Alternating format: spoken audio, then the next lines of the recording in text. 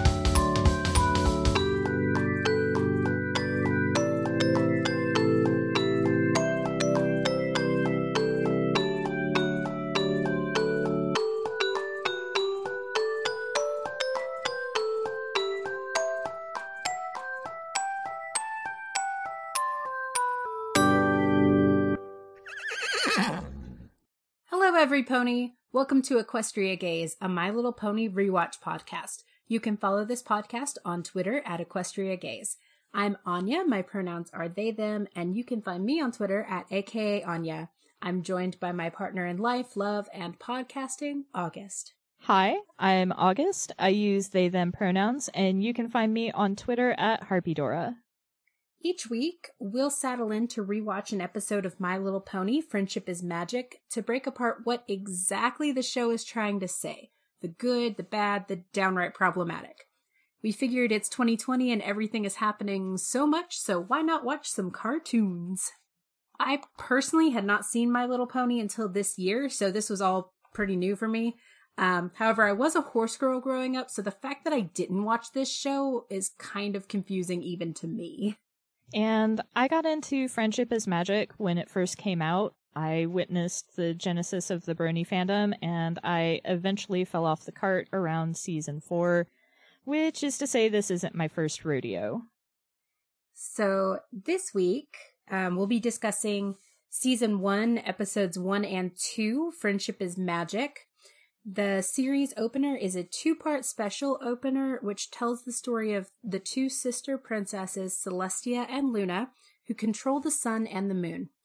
Luna grows jealous because the ponies sleep through and ignore her beautiful night, so naturally she becomes evil. Celestia uses the powers of the elements of harmony to trap her sister in the moon for 1,000 years, but her return is foreshadowed for this year.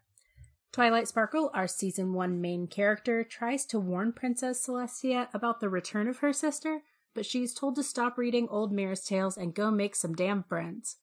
Of course, Nightmare Moon returns as prophesied, and this episode ends on a cliffhanger with Celestia gone and Equestria doomed to eternal night.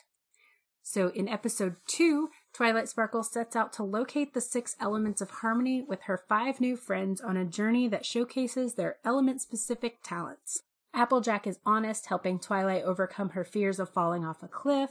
Fluttershy is kind, treating the Manticore with respect to reveal a thorn stuck in his paw. Pinkie Pie is funny, singing a hella catchy song about overcoming your fears with laughter. Rarity is generous, sacrificing her own beauty to help repair the sea serpent's mustache. Rainbow Dash is loyal, ignoring temptation and refusing to leave her friends behind and doom the entire world to eternal darkness. And Twilight Sparkle is literally magic. Friendship is magic, y'all. With the powers of friendship, they defeat Nightmare Moon, who returns to being Princess Luna. She apologizes to her big sister, and they return to Ponyville to party it up. Twilight Sparkle tells Princess Celestia that she doesn't want to return to Canterlot, and Princess Celestia gives her a new project: to stay in Ponyville and document friendship. So, the first thing we're going to talk about is the message to fillies, colts, and foals. So what lesson are these episodes trying to pass on to the kiddos? And we've kind of broken this up so that we each pick our own messages, and sometimes we maybe have even identified more than one. And the messages that I thought that the show was trying to impart to the young and impressionable were that it's okay to open up to other people and lean on them, and you don't have to do everything on your own, and some things even can't be done by yourself. And I thought that it was trying to say two things. The first thing I picked out was that every pony is important in their own way, and everyone brings a unique talent to the table, so embrace your individuality. But I also think no one deserves to be judged by their worst moments, especially in the last little bit of episode 2. So with that in mind, that's like the big takeaway for kids, because it's a kids show, right? But there's a lot being not said here. Yeah. And we've made a list. It's not numbered, sorry. It's just bullet pointed. Yeah, so, right off the bat, Celestia's like God, right? That's pretty much what I got out of it. Like, the whole world of My Little Pony is fascinating because, like, we're told from the start that this horse makes day and night happen. Like, it just wouldn't happen otherwise. Yeah. Well, I mean, we'll get to something else about that later, but yeah, I mean, this particular alicorn just makes day and night happen and has unbelievable magical powers and has the ability to cast out her sister and lock her away in hell, the moon. So, it's fine. Look, being locked away in the moon can't be that bad. Moon's haunted. We learned that this year, 2020, the year of the cursed moon. Was it cursed? Yes, they cursed the moon. Okay. This is fine. That's fine. I mean, I definitely see that and would agree, especially like knowing some of the things I know about the later episodes. But also like Twilight's initial letters to Celestia and Celestia's response. I legitimately thought that Twilight was not Celestia's star pupil, but like she thought she was because she seems like that kind of student. So like the fact that she actually is completely threw me for a loop because I was waiting for it to be like, bitch, could you stop stalking me, please? I'm just your professor. Yeah. I don't know. Like, there's a lot of the stuff that comes up where it's like, obviously this is a show meant for kids, and so the show clearly makes some choices that are informed by either making the world more readable to the fillies, colts, and foals watching in the service of some sort of gag, or the writers/artists couldn't come up with something that was consistent, or, they just weren't bothering with consistency to begin with, but that's not going to stop us from being absolutely fucking baffled by some of the choices that get made. Oh boy, is there a gag that I can't wait to destroy next episode. Yeah. Anyways, there's your teaser for next week. I'm gonna destroy a gag. Hot. Wow. Please don't turn me into a meme. I'm not gonna turn you into a meme. Oh god, cut it.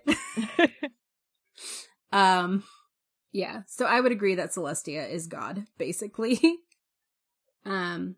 So I personally found Spike's method of receiving letters to be pretty invasive, but also I have like a really bad gag reflex, and the idea of like belching up letters just really doesn't appeal to me. Yeah, especially the way that it gets played sometimes. It's just like, oh. The sound effect does not do it any justice either. No. But it is kind of interesting because, this show is aimed at young girls, and so you don't usually get that sort of, like, visceral, gross humor for things that are aimed at that demographic. So, I mean, interesting choice. Not one I'd make, but interesting choice. I mean, little girls do also love belching. I personally am very off-put by that whole situation. Yeah. No, I'm completely in agreement. Like, the fact that letters are transmitted to and from Twilight Sparkle through Spike's mouth one way or another is a little distressing. And, like, he never knows when it's gonna come. He just, 1 second, like, suddenly belches out a letter, and he makes it look almost painful. Yeah. So yeah, that was mostly just a short notice for that thing, but I don't like it, and I continue to not like it for the next 9 seasons. Yeah. I thought that the use of ponies and Pegasuses, which Google tells me is the correct pluralization of Pegasus. I hate that. But it sounds really weird, and I don't like it one bit. But the use of ponies/winged ponies as workers who pull stuff is kind of a lot, especially because the ones that we're first introduced to in the beginning do not vocalize using words. They just kind of like whinny and snort, which this is something that is a continuous theme throughout the show, and I'll probably continue to point it out, the way that I would consider this to be like a really menial sort of job that humans tend to offload on either robots or work animals, like, draft horses. They get put onto sentient/sapient creatures in really weird ways. And it's also interesting because I'm pretty sure, at least for the stuff that I've seen, we never see a unicorn in this position. It's always a Pegasus or an Earth pony that's put in the position of hauling something. I had not actually noticed that, so I'm going to be on the lookout for it now to see if there's ever a unicorn doing that. Because, I don't know, it's implied that if you're a unicorn, you're like kind of royalty, right? Like you can do magic. Yeah. Like, and there's definitely some later stuff too, sorry. No, you're fine. It's just like the caste system that's implicit throughout the entire show is kind of fucked. Yeah, there's definitely some stuff later that shows that like unicorns are sort of not vocalized, but it's pretty much saying that they are the most important of the 3 different kind of ponies we follow. Yeah. I wanted to point out just a passing line from Twilight. It's mostly a snarky comment, but when she says the fate of Equestria does not rest on me making friends, like, Twilight, honey, I have some bad news for you about the theme of this show. Somebody didn't read the title card. I bet Pinkie Pie did. Yep. Kind of to that effect, and this is something that I noticed on our rewatching, and I'm also going to keep an eye out for, like, the way that Twilight interacts with Rainbow Dash in their first meeting, where she just kind of, like, manipulates Rainbow Dash into doing what she wants, is a little sketch. See, I read that scene entirely differently. I thought it was cute and also, like, showed her smarts. Like, she was able to read the room. That's fair. I don't know. I do know that there are certain other interactions that happen between the main 6 later on in the series where it's like, that is not something friends do. Why do you hang out with these people who treat you this way? Yeah, I mean, to be fair, at this point, they're not friends. She's True. literally just there to do a job and then save the world, but also the princess doesn't seem too concerned about saving the world, so I guess that's fine. Yeah, it's fine. She'll just create a new world anyway since she's God. It's cool. I don't know if that's how that works. We find out how that works later, don't we? Not that I remember, but we'll find out. And I also isolated a line that I, on consuming it again, thought was kind of clever, because when Rarity is decorating the event venue for the Summer Sun celebration, she ties a ribbon around one of the poles and says something to the effect of, Sparkle always does the trick. And it's like, oh, that's actually a clever little nod to, the fact that Twilight Sparkle is our heroine and she's going to save the day. Mm-hmm. Yeah, it's pretty clear from the get-go that Twilight Sparkle is the most important of the main 6. Yeah. And I mean, she's our POV character, so that's not terribly surprising. Yeah, the others get well fleshed out too. which I appreciate. Like, I feel like they all become ponies with, like, thoughts and opinions and, like, their quirks and stuff. But she definitely is, like, the main. You're supposed to project onto her. And I do. Yeah, but I mean, like, she's God's apprentice, so, Yeah. Oh, no, I super project onto her, so it worked. Yeah, Lauren Faust just fucking came for you, didn't she? Yeah, well, it's a pony living in a library, who also, like, overschedules her life and... checklists for days. Yeah, I feel targeted. If Equestria had Google Sheets, Twilight would use it. And so would I. I do. The world is Equestria and it has Google Sheets. So I did want to point out another thing that kind of has some unfortunate, like, okay, so this is definitely something that was just thrown in as a throwaway gag with no thought to greater ramifications in a more cohesive storytelling sense. But Twilight calling Spike Casanova just has some really unfortunate implications, because that tells us that there is some unicorn, or presumably unicorn, member of the nobility who was slutting it up 400 years ago, and his name became synonymous with Manho. I mean, I want to look for more things like that, because that does imply the existence of a pony version of Casanova, right? I mean, yes, but on the other hand, it's something that fantasy authors in particular butt up against, because it's like there are certain things in our language that are inexplicably tied to historical references.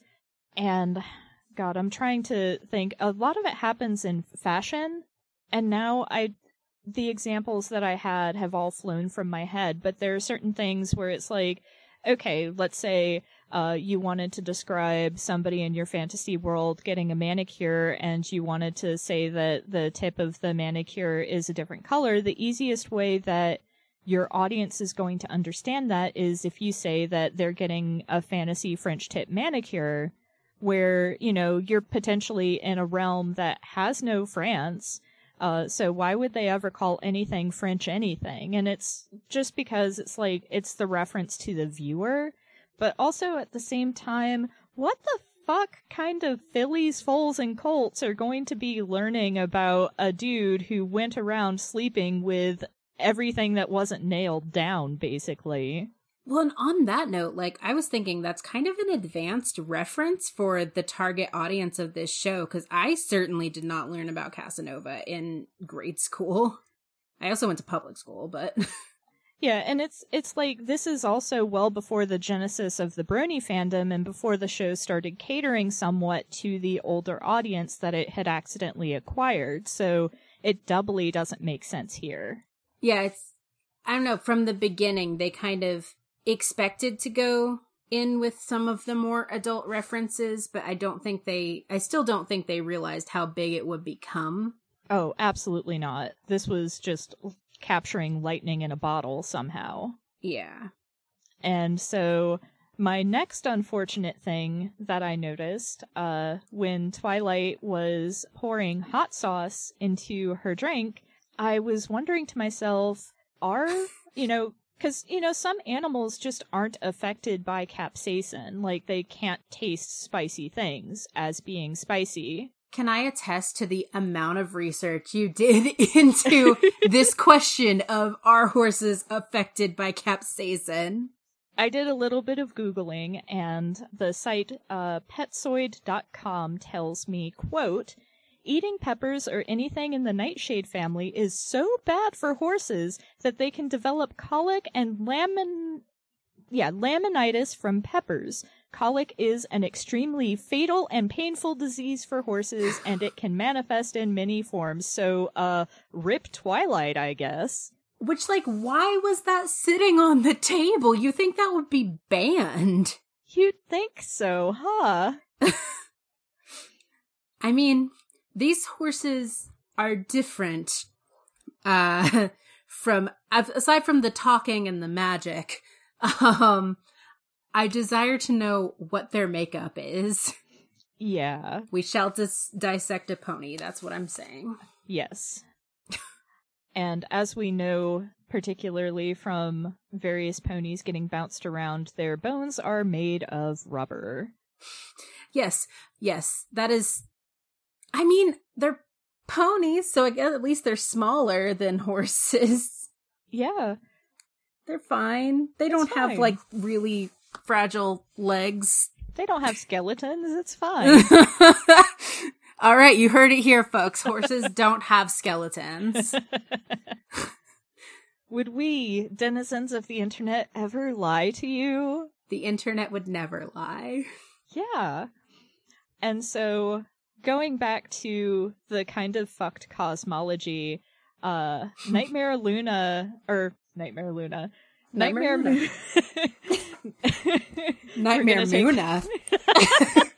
We're gonna take this again. I'll decide if I want to leave it in or not. So Nightmare Moon / Luna is like Lucifer, right?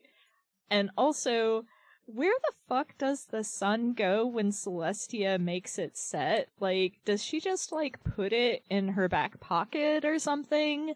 Like... See, I was assuming that the land of Equestria was very similar to Earth, and it just goes to the other side of the pony planet. Planet, for short. Wow. I can't think about... Po-planet? Po-lanet. Ponit. Planet. Planet. That's too many P's. Anyways. But yeah, so... where does the sun go? Because, this implies that there is a whole other side of Equestria / Pony Planet that is being burnt to a crisp because the sun doesn't go anywhere anymore. And also... No, go ahead.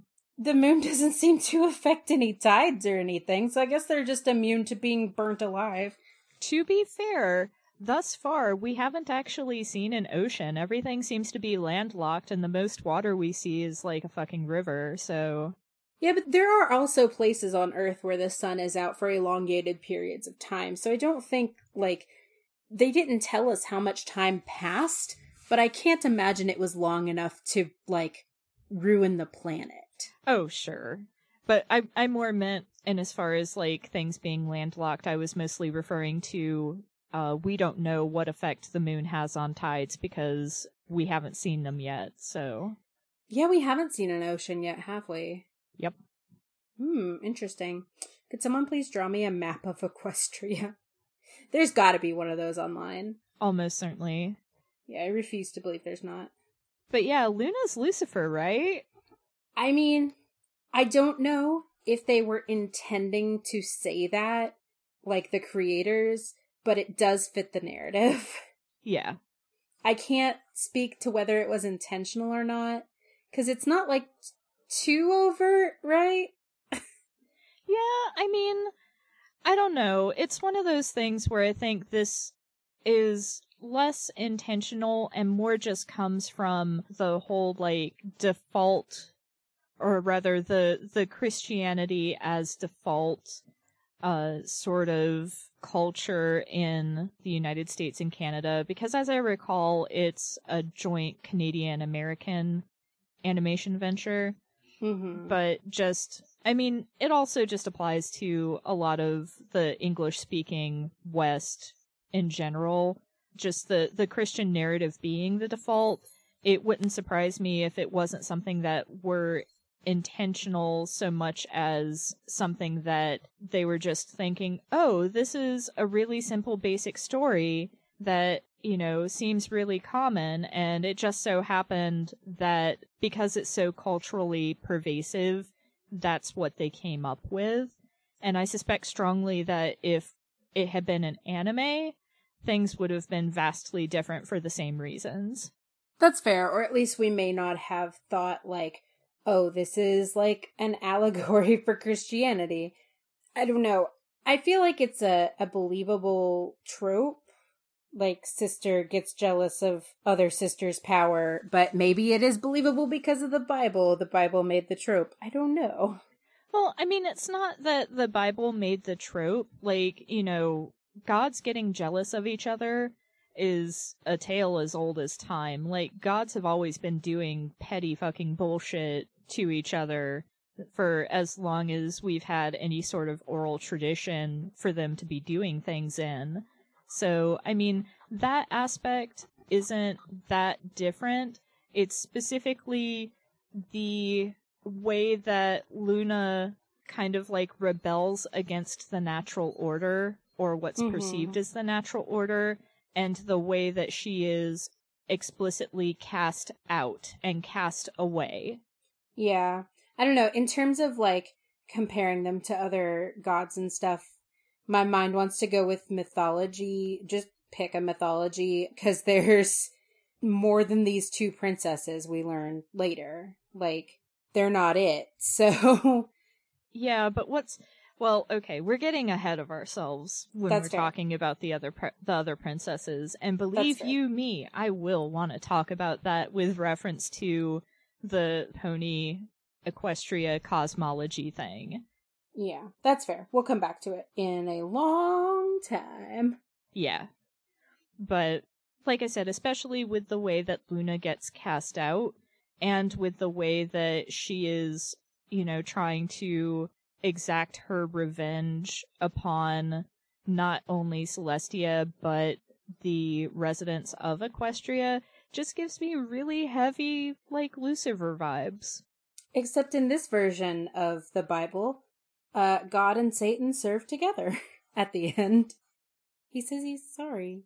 Yeah, it's the secret extra bonus New Game Plus good ending where Lucifer repents and is accepted back into heaven and is once again allowed to be at God's side and is loved by God once more.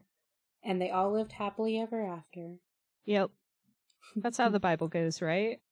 I mean, I guess technically that's what you're supposed to get from it. Or I guess you're supposed to, like, I don't know. I can't claim to know what religion. That's all. Just what religion. What is religion? Why is religion? Who is religion? What I can claim to know is my next point that I have no other good segue into other than just beginning it.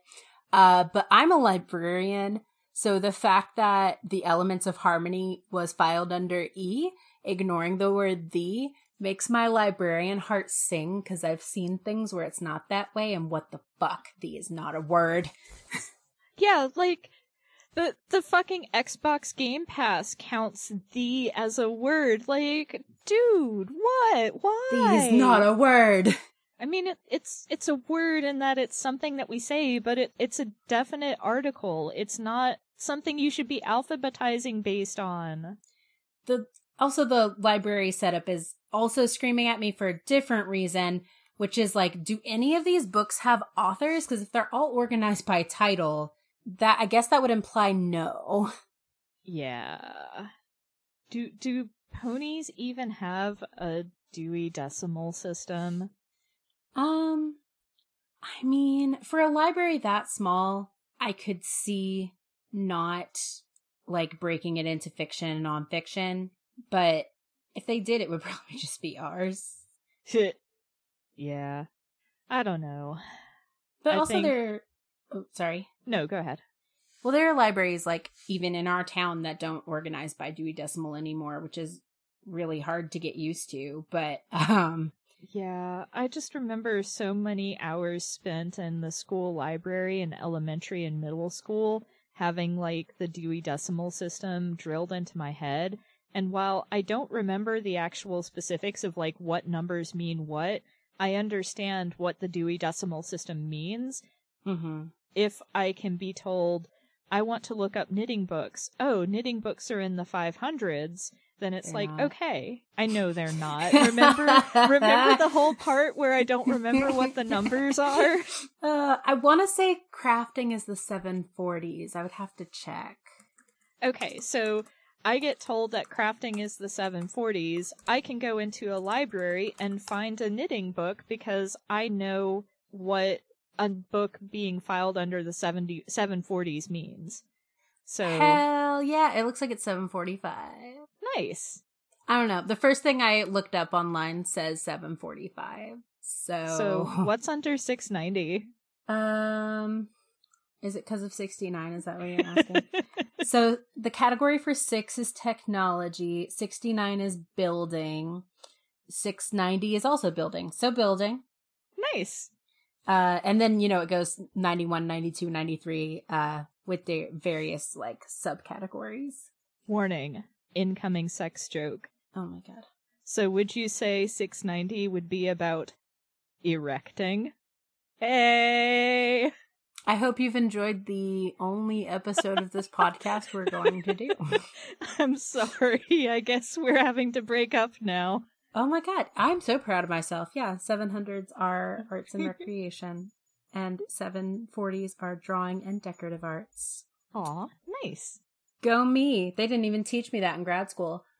But also, I feel like the library is something I'm going to keep coming back to just because of my career. But also, Twilight. You live in this library for how long and you still haven't organized your fucking books? The running gag of her looking for a book is constant. Well, here's the thing. As we'll find out later, she's not the one who organizes the books. Spike is. That's true. And she never tells Spike how to organize the books. She's just organize the books, Spike. And Spike is a fucking, pubescent dragon, effectively. They never tell us his age, but they refer to him as a baby. They refer to him as a baby, but the way that he acts seriously reads as, a 12-ish-year-old. He reads as a tweenager to me. Yeah, that's fair.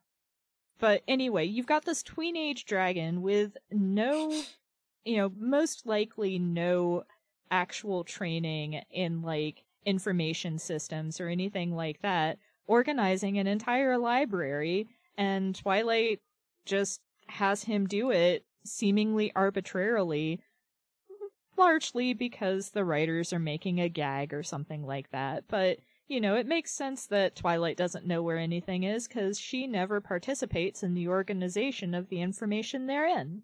That's fair. But yeah, anyway, that's my aside into libraries. Twilight, organize your own damn library challenge. I have no good way to segue into this next one, but I noted 6 elements and 6 ponies. Boy, I wonder if these characters are important. It hit me over the head. Clearly they're important because they're the first people that are named, but just, geez, I wonder if they're all somehow related to one very specific element, and that's the, part of their personality that is going to become important. They make it very obvious, obviously it's clear that these are the 6 named characters. They're going to be important anyways from the get-go, but as they're going on their journey, they don't necessarily hide that these 6 ponies not only are the main characters, but they're very fucking important.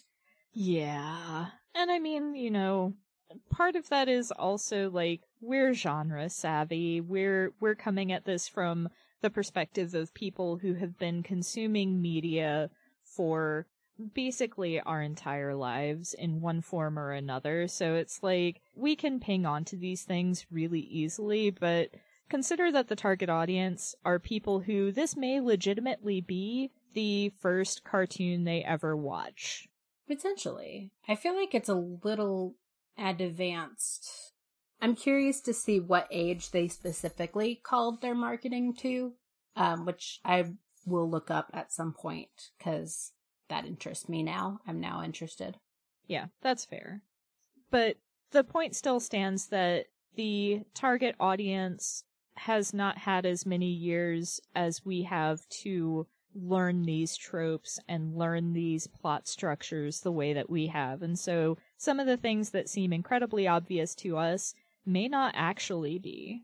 That's fair. I'm also bad with kids. And one thing I noted as important is while it's not subtle that the ponies are important, I did appreciate the unique way they went about solving the problems. Like, having the Manticore have a thorn stuck in his paw and they have to show it sympathy in order to get past instead of just punching it, and like laughing at the murder trees to make them go away. Those are really unique things that I hadn't seen before. So like, it is still going above what I would have expected from a children's cartoon. Yeah. And speaking of like the Manticore, it is kind of interesting because even though this is aimed at young girls, violence is still a tool that's on the table. It was their first thought. Yeah, it's not necessarily the best tool for the job, but it is a tool that they have available at their fingertips, hoof tips, as it were. There's only one. We'll talk about that later. Yeah. But I mean, like, the fact that they are allowed to punch is kind of interesting because that's not something that's necessarily made available to people in the target audience. So yeah, when does this air in relation to Steven Universe and all that? Because like the Magical Girl subset, I want to say this was 2011. I think so, because it had 9 seasons and it ended last year. October 10th, 2010. Okay. Yeah, so. And kind of going back to the, boy, I wonder if this is important, you know, Twilight's element taking the form of a crown has no greater implications whatsoever. Nope. Especially while... Sorry. No, it's just, nope, no greater implications, none. Yeah, like, especially while the rest of them only get necklaces. Like, we get it, she's the main character, but damn. Yeah. Also, I like how, wait, no, that's your point, sorry. I just said it a bunch, but you wrote it down. No, it's okay. Honestly, like, most of what I was thinking about for the elements and, like, I feel like merchandise is going to be a recurring theme of this show. I mean, it's not just a recurring theme. Like, the history of Hasbro and My Little Pony is My Little Pony is an engine for advertising and selling toys. Like, the show itself isn't necessarily meant to be the main way that it makes money. The money's in the merchandising. And that's honestly, like, one of the reasons I think that Hasbro, like, low-key didn't crack down on a lot of, like, the fan sites that were torrenting the episodes, because the episodes weren't the moneymaker. Yeah. The more people who watched the episodes, the more people who were advertised the actual things they were making money off of. That's fair. And, like, this has tons of potential. Like, sell the Twilight horse, and then, in a separate package, sell a crown for your Twilight horse with a matching crown for you. Yeah. Twilight horse not included. Yeah. Like, that's how they get you. They get you with the accessories and with the variants and yada yada yada. Yeah, and we'll see lots of that. So we'll be sure to call out that merchandising. Merchandising. Speaking of merchandising and the amount of rainbows used in this show, gay! The power of friendship is actually the power of being gay. Yeah. Fucking everything in this show is a rainbow. It's very good. I love it. I mean, I guess rainbows are also associated with, like, joy and innocence, but also gay. Yep. And lastly, the final point that we have written in our notes document, Pinky can break the fourth wall, and we're just not gonna talk about that, huh? Yeah, it's very, like, Looney Tunes, the way the episode ends on her just like, now y'all come back now, like Porky the Pig. Yeah, and I think this kind of just reflects on Pinky's character in general, because more than any of the other characters in the show, she is the most cartoony, And she is also the most kind of like, I don't want to say she's aware of the fact that she's in a cartoon, but she's definitely closer to being aware of that fact than anybody else on the show. Oh yeah. She's some kind of weird creature that I'm not willing to say is a pony. Pinkie Pie, what are you? An eldritch abomination wearing the skin suit of a pony. Jesus Christ. So August! Fuck. To completely deviate from that, we've sort of each picked our favorite moment from each episode. So for this episode of our culmination of 2 episodes, we will have 2 different moments, but usually there'll be one unless it's a 2-part special. But this is just a moment that like we want to draw attention to. It's our main event of the show, what we really like enjoyed the most of everything. So do you want to go first or? Sure. So for episode 1, my main event was the appearance of Nightmare Moon because I fucking love her character design, especially her mane and tail. Yes. And keep looking at that mane and tail because I did not notice Luna's revert to the solid blue mane, and that goes away pretty fast. Yeah. I don't know what happened with her character design, but it's like it was there for one episode, and then she's different the next time you see her. Which I love the sparkly star sky mane. Yeah, I mean, I think, like, if you wanted to talk about it diegetically, you could make an argument of, like, she's coming back into her power after having, like, renounced Nightmare Moon, blah, blah, blah, blah, blah. What I really think it probably was they did that model as a one-off, and when she came back up, because as I recall, Friendship is Magic was animated in Flash, so they may have just, like, lost the fucking file for her, or deleted it or something, and so they decided to start over. Or they realized that, like, gods don't have plain manes. Yeah. Like Celestia's perpetually flowing rainbow mane. Her flowing pansexual mane. Yeah, like, to give Luna just a solid baby blue mane. Excuse me, that's periwinkle. Oh my god. To give her a solid periwinkle mane sort of, like, implies that she's still lesser than her sister in a way. Because she still has learning to do, right? Like, she's been away for 1,000 years. We won't talk about where, but she's back now. Yeah. So, what was your main event?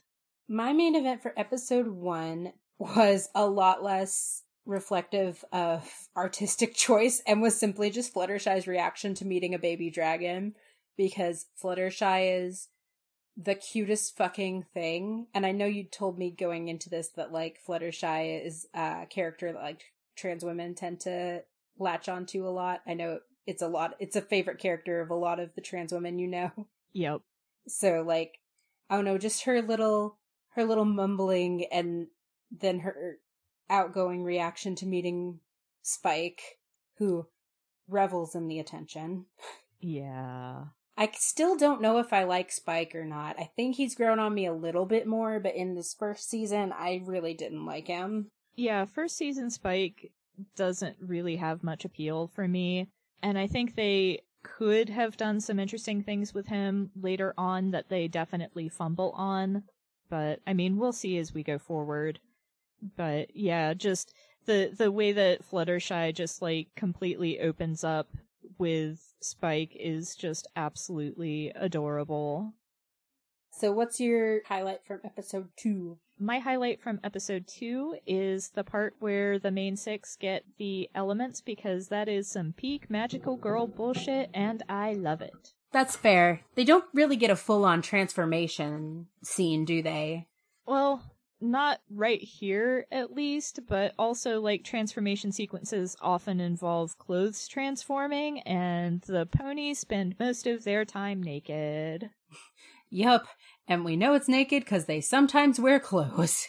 And they also talk about in one episode how, Like, why do you care if somebody sees you without clothes? You don't wear clothes anyway. That's true. I think that was Applejack. Applejack talking to Rarity, I want to say. But that's later. So, yeah, and also Rarity is a fashion designer. So, like, the fact that most ponies don't wear clothes, like, is interesting. Yeah. It's like her designs are a symbol of your status, kind of. Yeah. Anyway, the transformation is great, though. Like, I like all their unique necklaces, even though it's just a ploy to sell more toys to children. I like them. Yeah. I like these horses. They're good horses. They're all good horses, Brent. Oh my god. My main event for episode 2 is Pinkie Pie's laughter song, and, like, I know it seems like a small thing, but this song gets stuck in my head for days at a time, so it's my highlight. It's short but catchy, and you can pretty much substitute any words for, like, blank at the blanky, and you can make this song into whatever you want, and it can go on for hours, and it's so fucking catchy. All right, I think that about does it. Yeah, so we have a special ending thing for y'all. Yep. We are going to end each week with a horse fact. This is a random piece of horse trivia that we found online that may or may not be true. We're assuming it's true because why would the internet ever lie to us? And this week's horse fact is one of my personal favorites. A horse has only one functional toe on each foot, and its thick toenail is actually the hoof. It makes contact with the ground like a ballet dancer. And if you have any fun horse facts that you want us to include on the show, send them to us on Twitter at EquestriaGaze, and we'll give you a shout out. Until next time, stay cool, every pony. Remember, Black Lives Matter, trans rights are human rights, and wear your fucking mask. Woo!